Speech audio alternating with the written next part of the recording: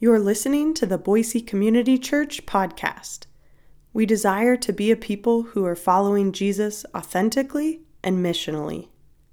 For more information, please visit boisecommunitychurch.org. Good morning. Beautiful. Energy, people. Energy. My name is Graham.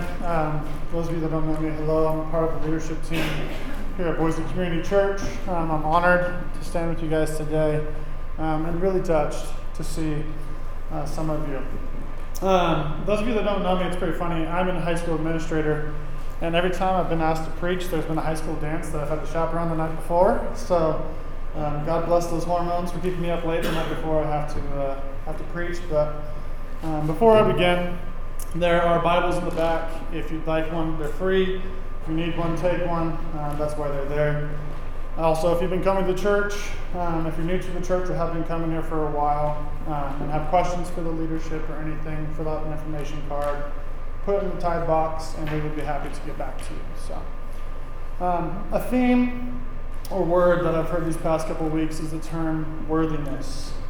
Whether it be friends feeling unworthy, family members conquering fear to feel worthy, or myself feeling unworthy because of questions that myself or others have placed in my mind.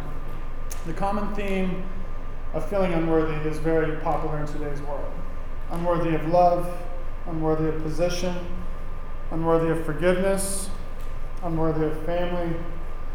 But today, church, I hope you walk away knowing that you are worthy because you are a child of God through the work that Jesus has done, is doing, and will continue to do. Amen? Amen. Thank you guys. Let's pray. God, we just thank you for today and for this opportunity to meet freely, uninhibited, Lord, by the pressures of the world. But God, may you be praised and glorified this morning, for this church is not about us, but it's about you. We love you, Lord, and we praise you. Amen. Before we begin, let's review where we've gone so far with this series. If you've missed any of these last weeks, you can listen to them online through our podcast, which can be found on any platform. But week one, we looked at Galatians 1, and the theme was authentic gospel. And Mike really focused on the challenges that face the gospel today. Then we jumped into week 2 with Galatians 2, 1 through 10. And we just asked the question, how is God working in your life? And then, is the fruit that God is producing visible? Week 3, we looked at Galatians 2, 11 through 21. And just really asked the question, are you living a gospel-driven life? In week 4, we asked the question in Galatians 31 through 22, what aspects of life are shaping you or forming you? And then last week we had the pleasure of hearing Kyle share his heart, but also the church's heart, how we're going to be jumping into starting a school in Nigeria. So again, if you missed it, please listen to the podcast. And then this week, the title of my sermon is called, I Am Worthy of the Family Business. Again, it's called, I Am Worthy of the Family Business. So here's where we're going today, guys. Okay? Number 1, we're going to be looking at the law and what it really meant for the followers of Jesus and what it means today. Number 2, we're going to be looking at how Jesus changed everything. Number 3, because of that, we are now co-heirs with Christ. And number 4, we're family. All my brothers, sisters, and me. So let's jump in, guys. This week we'll be in Galatians 3, verses 23 through chapter 4, verse 7. Please read with me. The words will be on the screen as I read aloud. Verse 23. Before the coming of this faith, we were held in custody under the law, locked up until the faith that was to come would be revealed. So the law was our guardian until Christ came, that we might be justified by faith. Now that this faith has come, we are no longer under a guardian. So in Christ Jesus you are all children of God through faith. For all you who were baptized in Christ have clothed yourselves with Christ. There is neither Jew, nor Gentile, nor slave, nor free, nor is there male and female, for you are all one in Christ Jesus. If you belong to Christ, then you are Abraham's seed, and heirs according to the promise. What I'm saying is that as long as an heir is underage, he is no different from a slave. Although he owns the whole estate, the heir is subject to guardians and trustees until the time set by his father. So also when we were underage, we were enslaved under the elemental spiritual forces of the world. But when the set time had fully come, God sent his Son, born of a woman, born under the law, to redeem those under the law, that we might receive adoption to sonship, because you are his sons. God sent the Spirit of his Son into our hearts, the Spirit who calls out, Abba, Father. So you are no longer a slave, but God's child. And since you are his child, God has made you an heir. The word of the Lord. So have you guys ever started a process, and then during the middle of it, everything just starts to go awry? I immediately think of every kind of construction project known to mankind. Or have you ever led a group and really had the best intentions, but the results that you were expecting weren't exactly the results that happened? An example of this is I was teaching biology a couple of years ago, and I entered the class mid-year because the class was low and they wanted me to step in and kind of raise the class up. So I was like, okay, let's do this. And so I stepped in, and I was giving these lessons that were like, I was giving real-life examples to represent the scientific topics and the biological processes, and I was relating the different terms, the different characters in my story, and I thought I was killing it because the kids were like loving it. They were just like eating out of the palm of my hand. But when it came to assess these students, I asked them to define the biological process, and all they could do was tell me the story that I told them in class. So it's kind of fun reading my own stories when it came to their test. But needless to say, it didn't work out. But that was Paul. Okay, that's his story with Galatia. The Galatians really struggled with understanding the gospel. He went through Galatia on his first 3 missionary trips.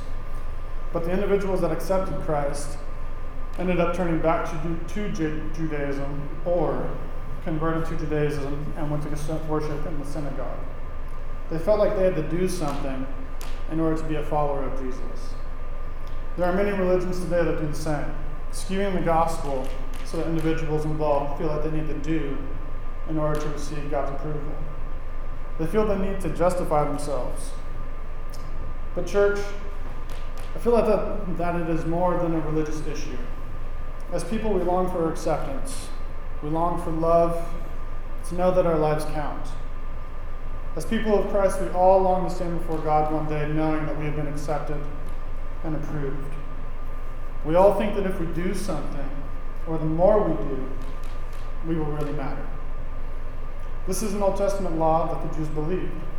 If we follow these steps, and if we do these things, then we'll be accepted by God. Paul puts in his first 3 verses, describes the Jewish law two ways. Number 1 was a jailer in verse 23. It says, before the coming of this faith, we were held in custody under the law, locked up until the faith that was to come would be revealed. And then secondly, he says in verse 24 that it's a guardian. So the law was our guardian until Christ came, that we might be justified by faith. This term, guardian, in the Jewish actually is the term pedagogue, or pedagogos. Everybody say pedagogos. Pedagogy, I love that word. Pedagogos. It's where we get the English word pedagogy, which means teaching style or teaching methodology. But in the Jewish, it actually was a trusted slave or servant that would watch over their master's child. The pedagogue would watch over the child and accompany them, watching their behavior, and most of all, see that they're safe. An example of this was in the Disney movie Lion King, when Zazu had to watch over Simba to be his pedagogue just to make sure he was safe. Now, he failed miserably, but it's an easy application for you guys to relate pedagogue to. Thank you for those who laughed, I appreciate it. Of what a pedagogue was. James Boyce puts it this way: when the child was a minor in the eyes of the law, his status was no different from that of a slave. Even though he was the future owner of a vast estate, he could make no decisions. He had no freedom. On the other hand, at the time set by his father, the child entered into his responsibility and freedom. In church, I want to ask you today, how many of you are waiting till you come of age spiritually? Scared that you aren't good enough and ready enough to walk in what God has for you. Again, I'll ask, How many of you are waiting till you come of age spiritually? Scared that you aren't good enough or ready enough to walk in what God has for you. Overall, we see, church, that the law is a form of bondage, which literally means the state of being a slave. But good news, here comes Jesus. Chapter 4, verses 4 through 5 state that when the set time had fully come, God sent his Son, born of a woman, born under the law, to redeem those under the law, so that we might receive adoption through sonship. Jesus claimed in John 10:30 that I and the Father are now one. But with the Holy Spirit, we have access to that relationship, for we are now co-heirs with Christ. In John chapter 17, verse 23 says, I and them, and you and me. We are united with Jesus through our baptism. And just as God says when Jesus is baptized, he says the same of us. This is my beloved, with whom I am well pleased. Church, we are God's beloved child. Soak it in. Believe it. This is my beloved, in whom I am well pleased. Jesus took the punishment that the law required, even though he didn't deserve it, just so we could have this intimacy with God. He came at the right moment in history to redeem humanity so that we might receive this gift of family. In verse 6 of our passage it says, because you are his sons, God sent the Spirit of his Son into our hearts. The Spirit he calls out, Abba, Father. So you are no longer a slave, but God's child. And since you are his child, God has also made you an heir. This term Abba that Paul is using is an intimate term that means papa or daddy, not the 70s pop band. But Jesus calls us to walk into this intimate relationship when he tells us to pray our Father, or dear Papa, or dear Daddy. I trust in you as the one who will not fail, but you are the one who cares for his children. Church, we are no longer slaves, no longer in need of pedagogos, but we are family. Romans 8:14-19 says that all who are led by the Spirit of God are children of God. So you have not received the spirit that makes you fearful slaves. Instead, you have received God's Spirit when he adopted you as his own children. Now we call him Abba, Father. For his Spirit joins with our spirit to affirm that we are God's children. And since we are his children, we are his heirs. In fact, together with Christ, we are heirs of God's glory. But if we are to share his glory, we must also share his suffering. Yet what we suffer now is nothing compared to the glory he will reveal to us later. For all creation is waiting eagerly for that future day when God will reveal who his children really are. In Roman culture, adoption took place out of the desire of the adopter, not due to the need of the adopted. It's kind of flipped of what it is today. I'll say it again. Adoption took place Adoption took place out of the desire of the adopter, not due to the need of the adopted. The individual doing the adopting saw something in the adoptee that they wished to add to their family. Character traits that they wanted to add to their family to continue their family lineage. It's personal. So think about it personally with our spiritual adoption. With all of our brokenness, with all of our weirdness, with all of our quirks, God says to us and says, I want you in my family. He wants you, the whole thing. Don't be shy. A more beautiful picture is that the adopted party would have all previous debts, charges, canceled and assumed by the new family. 100%. The adopted individual literally turned over a new leaf and started anew. Take a moment to soak that in as well with our spiritual adoption. We have all debts, all charges, all shame, all guilt, forgiven, and we are made new in Jesus. When Jesus went to the cross, he cried out, Tetelestai, which means it is finished, or it is done. Bless you. But it also means paid in full. Okay? All debts, all charges, all guilt, all shame, paid in full. God has invited us and welcomed us into his family.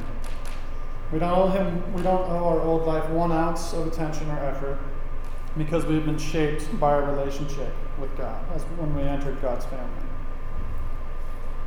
And in conclusion, church, because we entered God's family, we assume the family business.